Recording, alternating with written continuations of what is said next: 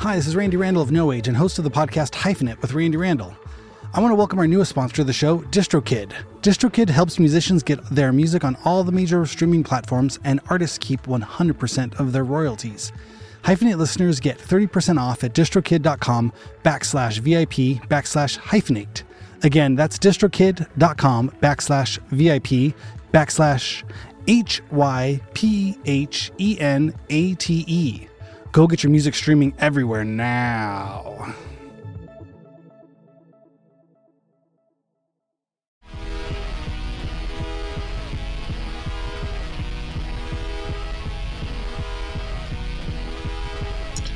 Aaron Farley, how you doing, my friend? Happy New Year. Good, Randy. How are you? Good. Happy New Year. Coming in hot. I know. January. A lot of intensity. I'm feeling a lot of intensity in my voice. You can hear. Intense January feelings. Oh my gosh. I'm steaming my glasses up while I get to my glasses off. I'm starting to fog up. It's too hot down there. Yeah, too hot. Yeah. Yeah, how was your break? Yeah, it was good. We went out of town for a couple days, but mostly we stayed up in the mountains. Nice. And yeah, our daughter she's on the soccer team for the high school, and they have practice every day during break. Oh so my we God. had to stick around. That is serious. Practice 8 to 10 every day. Yeah. So kind of leaves us here, but it's good. We got our first snow a couple days ago, and so it finally kind of feels like winter up here. But that's nice. We don't get that down here in LA. No. It's so I think it got down to 50 degrees. We're getting let's put a fire in the fireplace. Yeah, you guys get to see a little bit of you get to see the snow on the mountaintops, and that's how you know. Right. Yeah. There's far away. Going on. We tried last year. We tried getting up. We had snow pretty low in the foothills. Yeah. And we tried going up there, but they just closed off all the roads because nobody's ready for it. Yeah. Yeah. So they're like, it's just closed. We don't want a bunch of yahoos sliding around off the little foothill mountains here. Yeah, that's the unfortunate thing, is that because there's such little snow or it happens so infrequently, that they don't have a place for people to go. So you're outside of a city that has 7 million people or whatever. Oh my God, yeah. And there's 4 roads total to get to snow. And they haven't figured, we should do like a snow play area up off the 2 somewhere and make a big parking lot, and that's just the spot. And because it's, I don't know, because that happens with us up here, is that you go skiing or something, and then it takes 2 hours because there's so many people on the roads that are pulled over on the side. Oh, right. And making snowmen or whatever. And I'm like, you're on a highway. It'd be like if we just pulled over off the side of the freeway. You're gonna get killed. Let's play. Let's ride our sleds into the freeway. Oh my God. Or just walking across the road like there's no cars. And I'm like, this is just a 55-mile-an-hour freeway. This is not like a sledding road. And so then, because we're not, because we're only like 35 minutes from Snow Valley, but yeah, when there's and it's not just traffic from people going up, it's literally people stopping in the pull out areas, like the emergency areas, and then just packing up on the side of the road, and then they just leave their sleds there too, so that it's just trash. There's just trash everywhere. It's like broken sleds, and it's just like garbage. People just open up their cars, do a whole barbecue, the sleds, and then they just leave everything. Oh, I shouldn't laugh. That's amazing. I think it's an interesting topic. I almost feel like there could be a very in-depth sort of LA Times sort of article or something about this. But what is the Southern California relationship with snow? Like, what do we do well? What do we not do well with snow? Because we don't do anything well.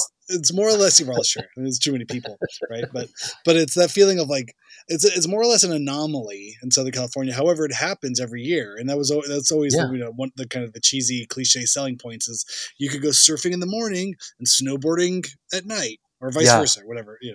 But that Southern California, specifically Los Angeles, has this kind of like, desert, beach, snow, mountains, there's so many topographies and environments all within a 2-hour drive. And it's like two we little don't dinky really roads, or three. that service the snow Yeah. zones. I mean, you would think especially somebody would by you guys, because the 2 is the only one going up, and it's like a little 2-lane road. Oh yeah, And they then redid it a couple of years back. They paved it, which was nice. Yeah, I mean, we've done it. Flood channels. I think they're worried about more flooding than drivers. And we went up there a couple times when the kids were little, and go around on the, with the sleds and everything like that, and it's fine. But then, it's just there's too many people. Yeah, Not enough roads. I wonder, well, you think somebody would make a killing, if it's some kind of like a Disneyland type of thing, or some, I guess they've had it throughout the years, Santa's Village, or, the different Mountain High and different, I mean, they have some places. stuff up here, but it's just, the mountains aren't the problem, like the snowboarding and all of that. That's somewhat easy to, they have that figured out. It's the people that want to go sledding. Or just want to like, hey, we want to go play in the snow for a couple hours and show the kids snow. There's nothing. There's not a formalized sort of this is the play in the snow area. Everybody go pull over here. So it just becomes the Wild West of trying to find like a tiny little patch of snow to roll around in for an hour and not get hit by cars or plows. Yeah, not get hit by cars. That's wild. Somewhere to dump your garbage also. Right, yeah. Dump your garbage, roll around in the snow. I mean, that's sort of how I was raised as a local Southern California person. We'd put on 2 pairs of jeans and a sweatshirt, and then go roll around in the snow and try not to hit rocks. Mostly you just bounce off of rocks and trees and stumps you don't see. Because we have no idea what we're doing, and then someone's hurt and bleeding, and then you come down the mountain and have hot cocoa. That's it. And I've never seen people sled on smaller amounts of snow. Yeah, we don't know. We don't know what we're doing. Yeah, it's great. Yay! Ow! Yeah. Hey! Yeah. Ow! It's like slippery, hard dirt. Yeah, it's mostly mud. With a little bit of ice mixed in there, just enough things that'll cut you, rocks and sharp ice. Yeah. That's mostly what I remember. Yeah, being very sore. Like you'd go on your butt, and then you'd roll over a big rock, and then your butt hurts, or your knees, and you fall forward, and your hands and face are all cut up. Yeah, more driving than sledding. Oh yeah, always. Well, that's the par for the course for any Los Angeles experience. Is whatever you do, drive for 2 hours, and you're there for 2 hours, and drive for another 2 hours. Yeah. It's a 6-hour event. Yeah, just get used to it. I think it's a funny thing. I think that's a lot of where that first Soundfield record sort of came from, was that sort of meditating on the transportation, or just being stuck in a car driving from the desert to the beach and back, because it was just such a common occurrence as a young person growing up out in the Inland Empire. It was just, that's all we did. Every weekend we would drive to the beach. Again, it would take the 2 hours or whatever, whatever it was, or wherever you are going to the city for some kind of cultural event, some kind of art or something, live music. But again, just always driving. Driving. I have no negative. Shannon, my wife, who grew up in San Francisco area, stresses her out when there's more than one freeway. Like she could be on one freeway for a long time, and that's fine. But as soon as she has to start changing freeways, it just she's like, I can't deal with this. Yeah, I mean, I grew up in Spokane, so it's like we had one freeway, and you only went, like, you would get on it for, I don't know, a mile, mile and a half at the most, and it was slightly faster than just taking Sprague. Right. Yeah. If you got to go to Coeur d'Alene, that's your big outing. Like if you had to be in the car for a half an hour, you were almost leaving the state. Yeah. Pretty insane. Much. But I guess it's the same way, folks growing up in like England, it's always that thing of like, oh my God, like, when we tour in England, it's like, but the next town's so far away. It's like, 2 hours, 3 hours away. It's like, that's the morning commute. That's Yeah. we would drive that every day from London to Bristol every day. Yeah. That's just how people would do it. Until I got 49 even blink. You get your coffee and podcast or Yeah. radio. No, I know. I think of that too, that even because a lot of times I'm shooting down in like Joshua Tree, or I may come into LA every once in a while. But if it's less than 2 hours, I'm like, oh, it's nothing. Yeah. Yeah. That's Easy. just Hour going to the 40, supermarket. hour Yeah. 40. I won't See you even there. feel it. Yeah. Yep. Yeah, I know. So funny. But I was just thinking too, like if if we grew up, talk to somebody who grew up in New York, Yeah. like you'd have to get on this train to that train to this train. I think I could figure it out if I was there, but I wouldn't do it comfortably. I'd be every time I switched a train or got the stop was coming up, like, is this it? I'm in the right place. Oh my god!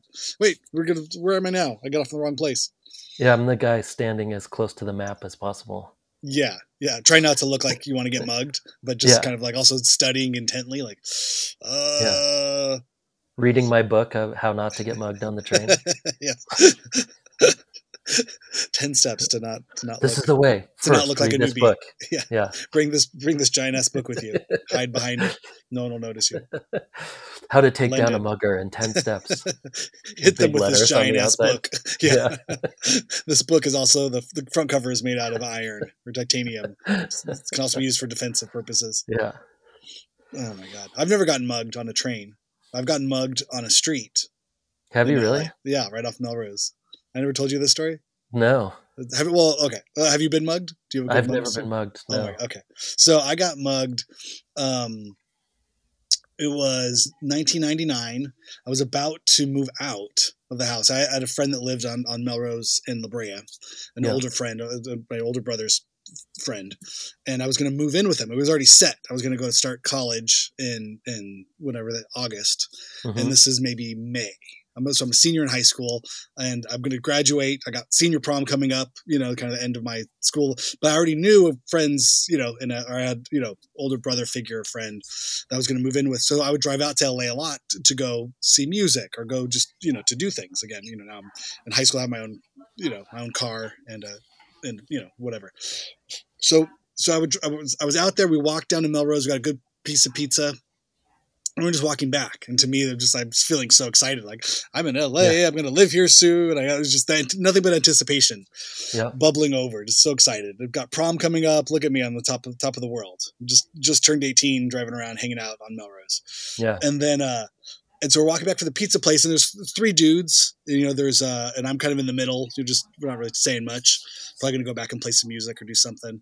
And then, so I'm walking, and we're literally on the street where the house is, on Fuller and Willoughby, wherever they're right there. And then all I hear is from behind me. I thought there was like a homeless guy walking or somebody just walking on the street. It didn't seem that unusual, but then I kind of catch me with the corner of my eye. But then I hear, I want to see 3 wallets right now, and I turn around and just see this giant, dirty, hairy looking gun. I don't know. In my mind, that's how I remember it. Just like the barrel of the gun looked as big as like a trash can in front of my face. I was like, oh God. And so without thinking, I just grabbed my wallet out of my pants. But the thing was, I was kind of a precocious kid. We were all kind of punk and weird and funny. I had a children's plastic Mickey Mouse wallet. Yeah. It was the 90s. It was kind of ironic. So it was like a plastic Mickey Mouse wallet. And all I had was, my driver's license, which I've only had for a year or two. And then I think one credit card my dad gave me for emergencies. Yeah. And then whatever the $60 in cash that I needed to buy my prom tickets with. The next day. So maybe I'm hanging out on a Wednesday, and then Thursday I was going to buy prom tickets. So I had $60. The only time you've had money in your wallet for right. months? Yeah, at that age, I can't believe I got so much. This is all the money I've had, all the money I have in the world. $60 cash, three 20s, and then and that's it. My dumb little plastic wallet. And so I remember I just gave it to the guy, and my other friend gave him one, but the one that was in front, he took off. He started booking it. And I'm just kind of standing there, and it's just literally slow motion. Everything is just happening in syrup, and and so I'm just kind of watching the guy and the gun and the guy and the gun, and I see my other friend running, and I'm just like, I don't know what I'm supposed to do. And then eventually the guy just says, "Get out of here!" And so we run towards the house, and he runs the other way. thank goodness he didn't follow us to the house or whatever, but the guy, I just remember, he had like a black beanie and a big black beard, kind of, just around his face, and all black clothes on. And so that was, and then so me and the other buddy who were walking, we ran, and then we kind of were like, what the fuck? Why'd you run? The guy had a gun. Like, and he said he was the guy that lived at the house, and he had all of his rent money, so he had a couple $100, whatever. So he's like, I couldn't lose it. I couldn't pay rent if I got mugged. And he was far enough away. He's like, fuck it, I could run. And like, in that situation, is that person really going to shoot you for running?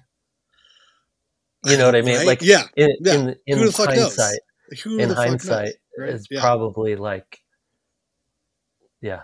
that's scary. It was insane. I've never had a gun pointed at me. Oh my god! But then there's a prologue to it, okay. or was that right? Or afterlog? I don't know what kind of log. Yeah, prologue comes before.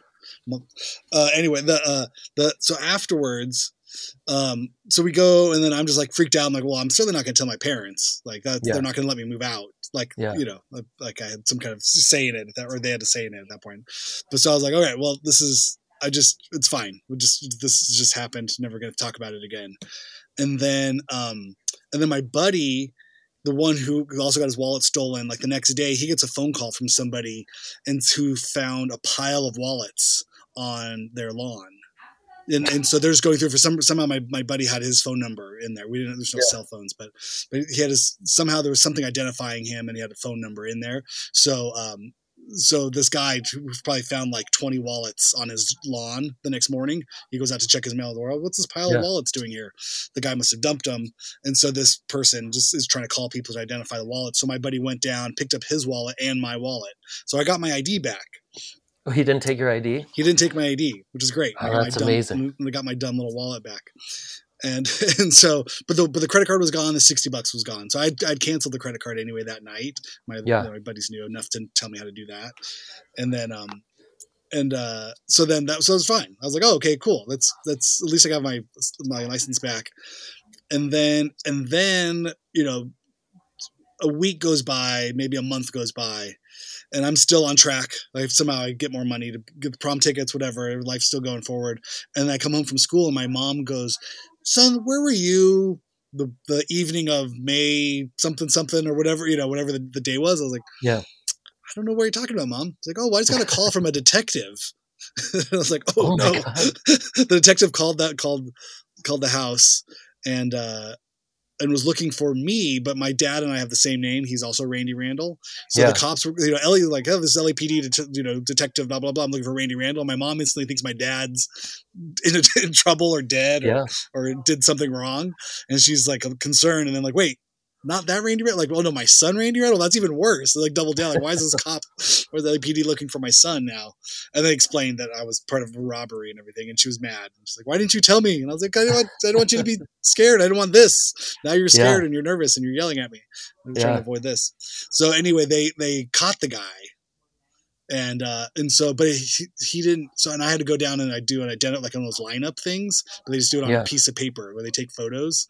But it was like, everybody else's photo was like printed on photo paper, and one of them was cut out of a Polaroid. Yeah.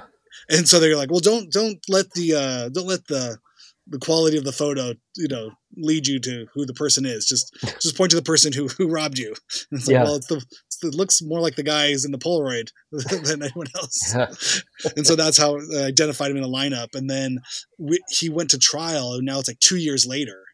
And so I had to go and testify in court, but it was so long. So this is also, but now I'm like into college. I have a whole other life going on, and I had to remember, I had to go in, and I was just nervous too of like, well, how many, like, what is it like to tell? Like, was it, are people are going to know I'm the guy that put this guy behind bars? Yeah. But apparently they caught him. I remember seeing it on the news. They caught this guy, and I think he had like 50 counts of armed robbery against him. Because it was always the same MO. He like looked the same. He said the same things, and he would dump the wallets. There was something that was like they could connect them all together. And I remember, so the thing on the news, he got caught because he was robbing an old lady, and then the old lady's dog, like the Chihuahua, chased the guy down. So when the cops came, they found the Chihuahua, and the Chihuahua had found the guy or something. It was something like, that's amazing. Fucked up thing. Chihuahua's not scared. Chihuahua doesn't go fuck. It was really nuts. But that's really the only time. How did they get your information? The cops? Yeah. It's a good question. I don't know. I don't think maybe we called the police after it happened, or my buddy called, or somehow, or maybe the guy that found all the wallets called the police. I don't know. There was somehow I was put on the big list. He said what the IDs were in the wallets or something. Maybe, yeah. There was because that guy didn't want to have a pile of people's IDs sitting in his house. Yeah. Like, why didn't you call the cops? Yeah. Somehow I got didn't reported. Steal them. Yeah, it was not me. I didn't do it. Yeah, it wasn't me. Are you sure it wasn't you? You sure? I'd like to talk to you about it. I am sure, but I can see how you wouldn't be sure. But yeah, that was crazy. wild. But I ended up moving out to that same place, and everything was fine. But I'll always remember that kind of feeling. And then, but just seeing how the court process worked just felt so fucked up too. But like, what do you remember? From your 18-year-old kid. What do you remember from 2 years ago? Now I'm 20 years old. Yeah, and I was like, I don't remember anything from last week. Like, I'm fried. I don't know what's going on. Like, sir, I don't know where I am right now. Whatever your memories are going to put this person away in jail for a long time. And at that point, the guy looks different. The whole thing. We're in court versus highly adrenaline fueled like fear moment to then have to recall that back, and then you kind of wonder, like, am I putting this memory together? Like, I could see how like the whole system is flawed, or can be flawed, or can be put against people, but at the same time, I had a gun in my face, so that wasn't cool. That's not cool, but it's probably jail worthy incident, putting a gun in someone's face. Yeah, but also that it's crazy that it took 2 years, which means that he was just sitting in jail probably for 2 years until the trial happened. I think so. I'm sure he's not posting bail, or they're not allowing bail for armed robberies. I have no idea. But it's really, it's one of those things too, where you hear stories now about, how crazy and lawless California is, or this or that. And just like, I don't know, man. The whole thing is, the whole thing's fucked, and it's hard to figure out. I don't think, it's not like there's one perfect way to do this thing. It seems like if anything is rife with problems, it's, it'd be like jail, incarceration, policing. Yes. This whole thing is like, I think I was raised in a very like white middle class sort of world where it was like, there's the law helps, it's like a finite thing. It's like like laws of gravity or something. Yeah. It's just like it's always works. Like it's just always been there. Yeah. And then you don't realize when you grow up in those situations, you're like, oh, the law was actually made so I could be in this situation, in this middle class situation. Like the law is actually made for me. Right. But it's not made for a lot of other people. Yeah. And the reason that I'm in this situation is because the laws are made for my situation. And then these other people, it's made to keep the other people away from your situation so you can do better. Right. Well, there's also the idea of what a law that might be made or written, and then how it's enforced. You know what I mean? Or how it's actually enacted, and what the actual operations of the day-to-day kind of going on, which obviously, like these laws make sense under the best if everybody's living in their best circumstances, then yes. Sure. Or on paper, it sounds one way to one culture but then in action, it's a very different kind of scenario that's used. That law is just the blanket that they need in order to do whatever the fuck they want. It gives them permission to do X, Y, Z in the field of stuff. Yeah.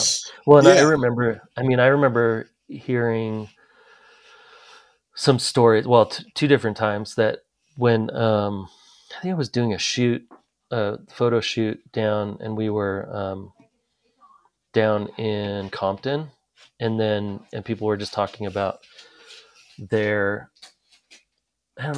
something got brought up, and people were like, oh yeah, no, you don't, like when you're young from here, you don't drive north of Central or Olympic. You don't drive north of Olympic. Like, what do you mean you don't drive north of Olympic? Well, that was the line. I think it was Olympic. That was the line that the police would basically drive up and down Olympic. And if you were driving and you looked quote unquote suspicious, which really meant black or Mexican, and you went across Olympic, that like straight across, because that's where the nicer neighborhoods start above Olympic, you get pulled over no matter what. If you had a nice car, you'd get pulled over because you looked like you had too nice of a car.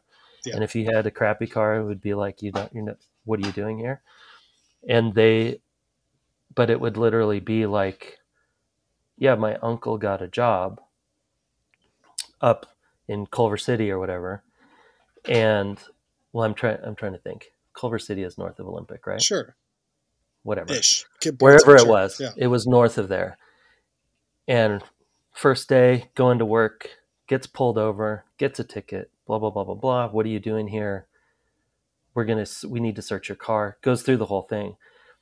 And he realizes that even though he's like 10 minutes from work, he goes, okay, I have to go all the way up to the 110, go north, all the way around the nice neighborhood, and then come in from the other side so it doesn't look like I'm just driving straight up. Ugh. So like the Horrible. 15-minute commute is an hour and a half commute now. Wow. And they're like, and that's with someone with a car. So it's like, if you're taking the bus, it's like an hour. And if you're da-da-da-da-da. And that was, I mean, it wasn't my first time hearing it, but it was my first time like actually being in a situation, and everyone's going, oh yeah, everyone knows that. You don't drive, you don't go cross Olympic. What are you, crazy? And it's like family after family after family after family. Like, oh, this is like a whole neighborhood that is stuck. And they know, and why. Everyone knows why. Because like a certain group is being the police is for them, right? And that and then the other one was when we were in Altadena, and it was during all the like 2020, all the George Floyd marches and everything, and people getting up and talking, because Altadena was traditionally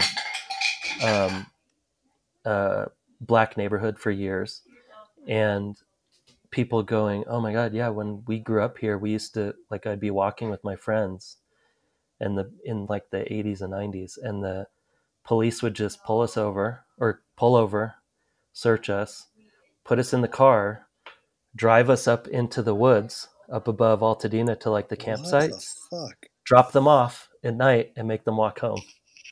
And everyone was like, oh yeah, no, it happened to me like 3 or 4 times, I don't know, as a kid. And I was like, oh, wait, you're talking like this is just normal? And then everyone's like, well, yeah, I mean, everybody knew this is because it's also sheriffs up there. It wasn't LAPD. And so the sheriffs just kind of do whatever. And they would just harass. Everybody was it was hours of people talking about the harassment that they grew up with. That's like, fucking insane. Wow. I never, I mean, whatever, you hear stories, but that's when I realized, I'm like, I will never feel like that, because I'll never get treated like that because of what I look like.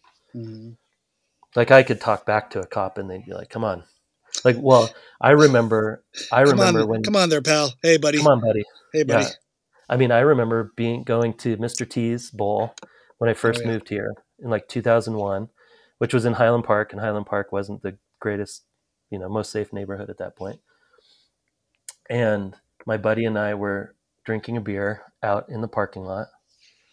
Cops pulled up, but I was 24. This is what I was doing when I was 24, 25, drinking beers in the parking lot behind the club. And they pulled up. They're like, you can't drink outside. Come over here.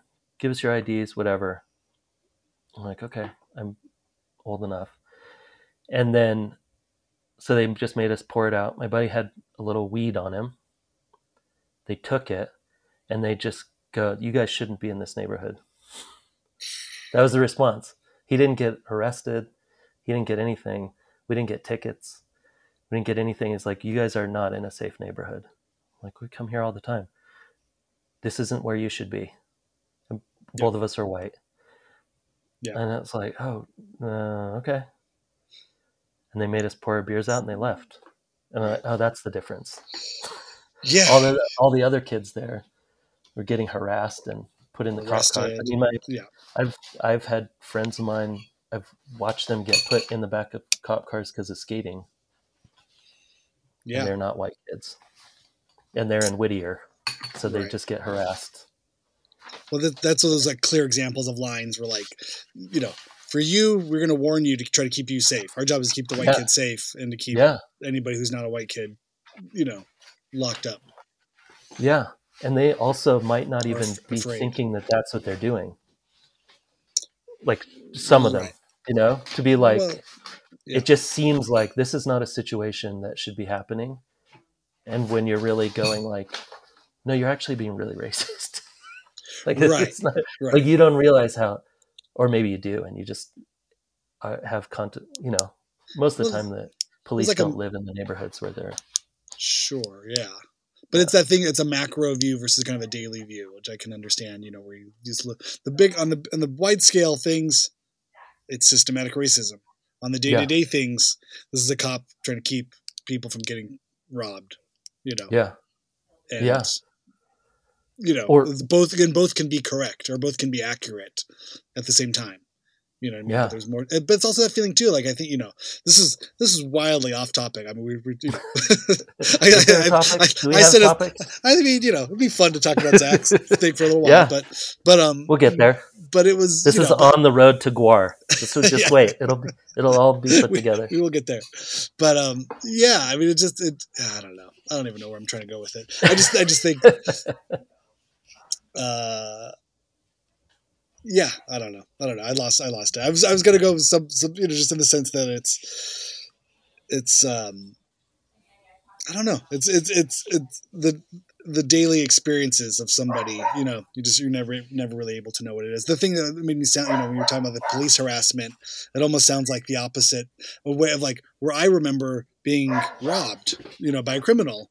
And it's like, but imagine as afraid as I was of the criminal, like you'd be afraid of the police in the same sort of way, Hold on 1 second. Oh, sure. Yeah. Wow.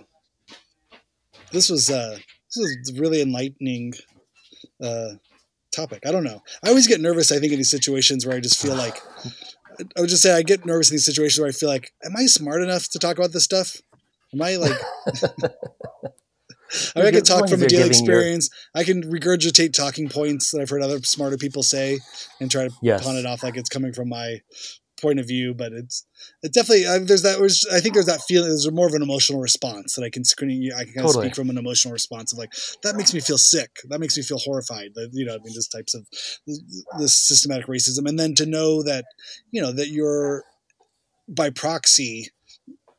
Or not even by proxy, but you were just benefiting from it, as a middle class white person, that it's just he's like, yeah, this is all set up for you, buddy.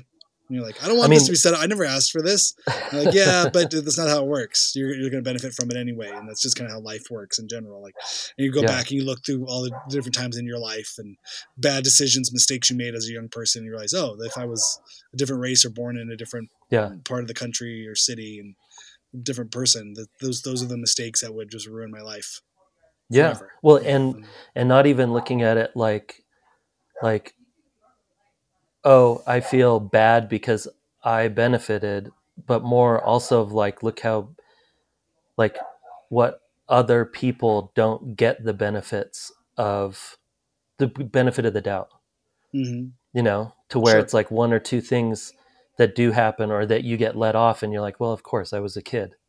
Like, just like everybody else is a kid, they should be like, there should be a lot of benefit of the doubt when you're growing up. I mean, especially now, like now I'm going through, teaching and seeing what kids go through in classes in middle school and like the different family dynamics that everybody is like. I'm like, there's so many kids. I'm like, I can't even believe you're showing up to school. It's like when you hear all the stuff that a lot of the kids are going through, and this is just like middle class, whatever, and family stuff and violence and moving around everywhere and all of these things of like, how are we not giving all of these people like the benefit of the doubt? Or why don't we have a system that gives benefit, like much more benefit to people who are going through problems instead of benefiting all of the people who kind of have things figured out, or the system is working for them. But I guess this is why we have systems. Well, yeah, right. I mean, because we talked about, like you said, at the beginning, where there's just trash everywhere. Like no one knows what to do about snow. How do we deal with snow? There's too many people. Yeah. You get in large groups of people, and you start drawing lines and start making rules and start trying to come up with some sort of organizational system, and it gets fucked. It gets fucked real quick, and managing 7 million people, let alone. Is that what LA? Is that LA County? 7 million? Something like that. 7 million. Something crazy. It's insane. I know that when I looked at the numbers once, and when I moved here in 2000, and since I've moved here, there's over 1 million more people than when I moved here. And I'm like, oh, that's why traffic is bad. That's 1 million people. They didn't make more streets. Right. Or housing prices or housing costs. The other shit. Wow. Yeah. So Zach Blair plays guitar in Rise Against. So a little intro there. Just a quick aside before we get into our main topic of today's story, which is last week's interview. Also, we are doing this now bi-weekly. Everybody keep your messages and well wishes and good support to Hyphenate halftime at gmail.com. Keep writing in, sending them in. We'll eventually start reading all of those on the air, but let us know what you think about us going to a two a week format. I'm excited for it. How do you think? Do you think is it going to go well? How quickly until we're off the rails and we fuck this thing up? March? I don't know. I feel like we're already off February? The rails, so we're good. We're good. We've been off the rails for years. The plan is the halftimes will come out Monday, and then the interviews will come out Thursday. Yeah. And we'll see how it goes. But Zach was one of the first people I interviewed. It's funny. I'm still going through some backlog stuff from when we first started the show. And I was introduced to him through Joe Plummer and the people at Ruinous Media, because he has a great show, Anti-Heroes, where he talks to guitar players. And it's a great show. If you haven't heard it, I definitely recommend it and go check him out, because he's got a lot of great people on there. And he's super knowledgeable. He's a great guy. He seems like... excited. I know he kept saying like ADHD but you're like, I think you're also just like super pumped. He seems very pumped about things. Like it seems like someone who gets into something and is just like full bore. Yeah, totally. 100%. I mean, I've seen Rise Against a couple times, but I saw them. I got to shoot photos of them when they played their MySpace secret show. Okay. Which is like this little tiny. I had to look up where it was. It was in Boston, I think, and they played this little tiny, I don't know, 150 people, 200 people or something, and it was amazing. And I like that band is so like anthemic. Technically good. Yeah, like the songs are just so anthemic, I think is probably the right way to put it. Yeah. But I've never seen Gwar. Have you seen Gwar? Never seen Gwar. Nope. Yeah. I've heard about it. I've seen video. I've seen photos. Yeah. I think I just didn't want to get messy. It was like going to a Gallagher I don't think show it's or my something. thing. Yeah. It seems like a lot to go through. But I loved listening to those, like listening to the. I actually didn't even know how Gwar worked. I didn't know if it was kind of like a Blue Man Group thing, where there's different people in the, like whoever can show up, and there was, I knew that there was the main guy, the main songwriter, but so it's interesting to hear his stories. It just like that just seems like hell playing in those suits. Oh, God, it does not seem fun. I think that's why he's so excited now. He gets to make a living playing guitar, not inside of a 60-pound like foam sweat sock. Oh, just so horrible. I'd be so pumped, like, this is great. I get to run around in t-shirts and jeans. This is fucking awesome. I love it. It's so light up here. Yeah, there's a really great guy. That Hagfish too. And then like with his brother, and I don't know. I love hearing those. Isn't this the second person who had a brother band that you've I feel like there was someone else. It was bringing up a brother band. His brother. I'm trying to think. I'll have to look it up. I can't remember. I should have looked at my notes. It's not coming to mind. Yeah, I mean, I have Bjorn Copeland from Black Dice, who's in the band Black Dice with his brother Eric Copeland. I was almost thinking if we should. So next week's episode will be Zach's brother Donnie. I figured that'd be a fun way to kick off the new year with the brothers. And Donnie plays in bass in the band The Toadies. But I loved, Zach really talked about his brother a lot. You know, I think that was really a big part of their thing. I think that sort of was their support system and kind of coping mechanism was, you know, the brothers playing music. Yeah. And really just in earnest, you know, going from Hagfish to the next band and just like staying committed. You know, I think that sounded like that Hagfish experience could have just been the end of the road for him. Like, cool, we like blew up in our early 20s, had all this great exposure, and then just got fucked over and it was gone.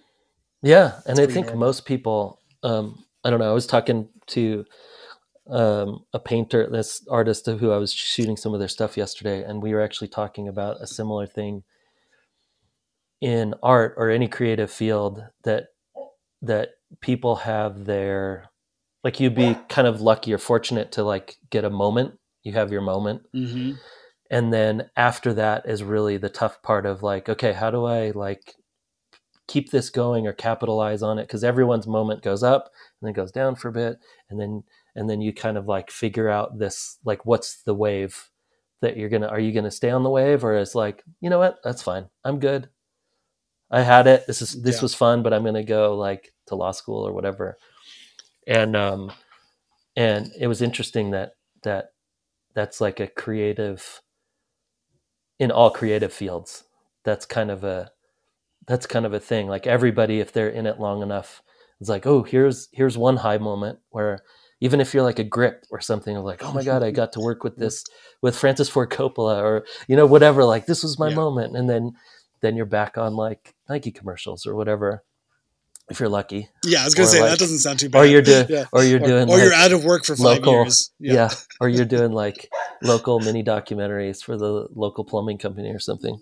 Yeah. But it's interesting to hear those stories of like, oh yeah, we were on tour and da da da da, and then instead of crashing, I was like, well, I love doing it, so I started like, I mean, you really heard him talk about trying out for Guar and saying like, well, then I learned some deep cut songs that they didn't ask me to learn, and then like showing that you really want to do this and not being like, oh, this is my, or even talking about him taking equipment in and out for Guar. I'm like, yeah, no, we were our own roadies and we had one tech and like, it was a very small group and like everybody is working as hard as everyone else. And there's like, it's a job.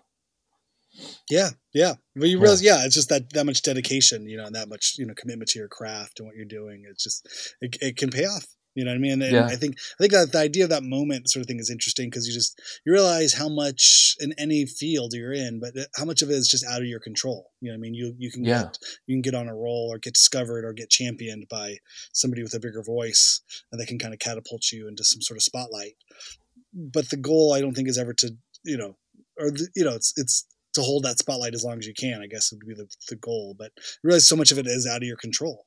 There's not really much you can do. And I think there's I've thought a lot about it now, even just the amount of social media and the sort of the role that music and arts and creative people play and sort of filling the content sort of, you know, table of social media.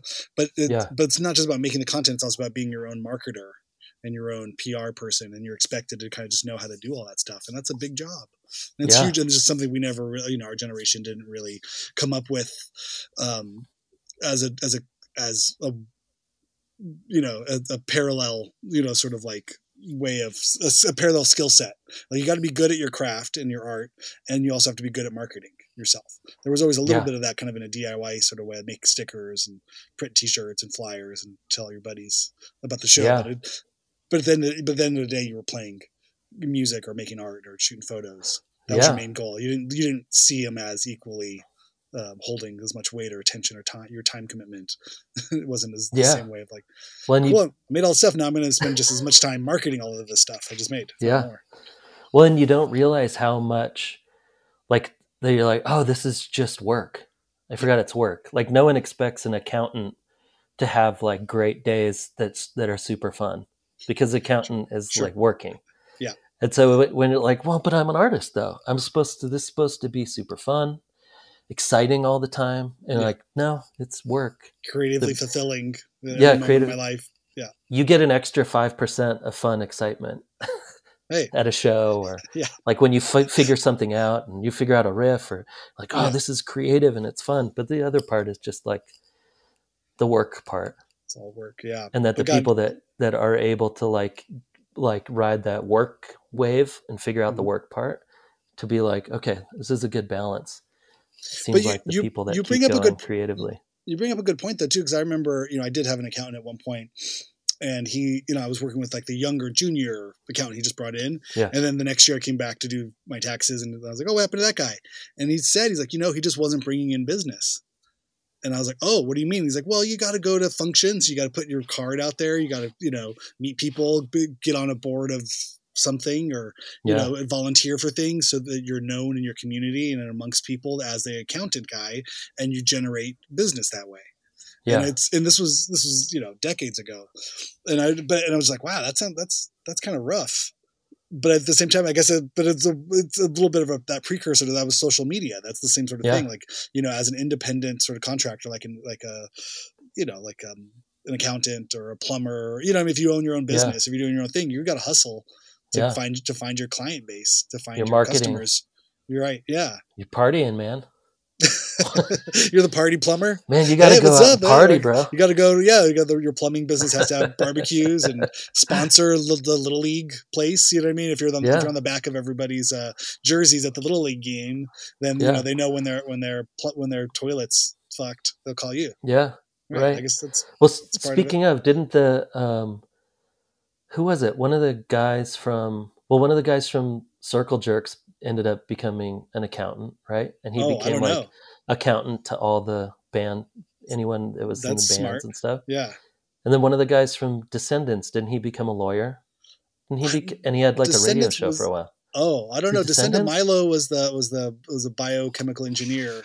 He went to college. Oh, that's right. As the record is so documented, and then became a thing. But I don't know. I think what's Greg Gaffin, is that his name, from Bad Religion? He's a professor of some kind of history or literature or something, religious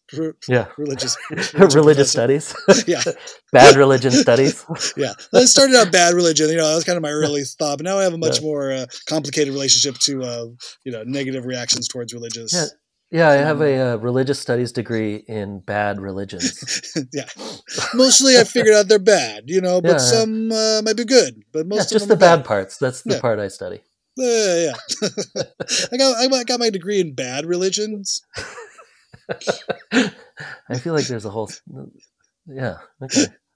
There's a whole nother hour there somewhere. Yeah. Well, we already took on systematic racism. Let's bring up religion next as we discuss Donnie Blair, bassist from the Tones. But Zach, and then war next week. We'll be talking about war next week. Are you prepared to get into the Middle East? Do you have a take on super easy Israel Palestine? Right. I got a 15-minute thing that'll just fix it all. Perfect. Great. We'll save that. We'll be back with that. That's where we really blow things up off the rails. Yeah, we really tank this thing hard. Coming in 2024. We'll be discussing a painter who also uses acrylics on the side, as well as taking on hot button political issues every other episode. War and oppression. Next week. God. It's not too much there's not enough middle-aged white men talking on podcasts about these things. I feel like I don't see any. We have a crucial point of view to add to the culture here writ large. Yeah, there's no other perspectives. I haven't been hearing anything on the news or anything lately. It's pretty wide open. Pretty dull lately. So we figure out we'd put some perspectives out there, see what sticks. Good. That's what people are tuning in for. So again, write it. Go ahead and feel if you're feeling where we're going with this thing, or want to let us know if we're getting off track. Halftime. What is it? Hyphenate halftime at gmail.com. Hyphenate halftime / politics. Yeah, good. Hashtag more politics, please, in my podcasts. Awesome. Well, Aaron, thank you so much. Cool, I appreciate it. Yeah, we will speak next week after the Donnie Blair episode goes live everywhere. And then, it's fun. I'm looking forward to seeing how 2024 goes. Is this how much podcasting can two podcasters cast? The Could-Cast pod. The Could-Cast Would-Cast pod. Yeah, that's it. All right, man. All right. See you later. Bye. Thanks, Randy.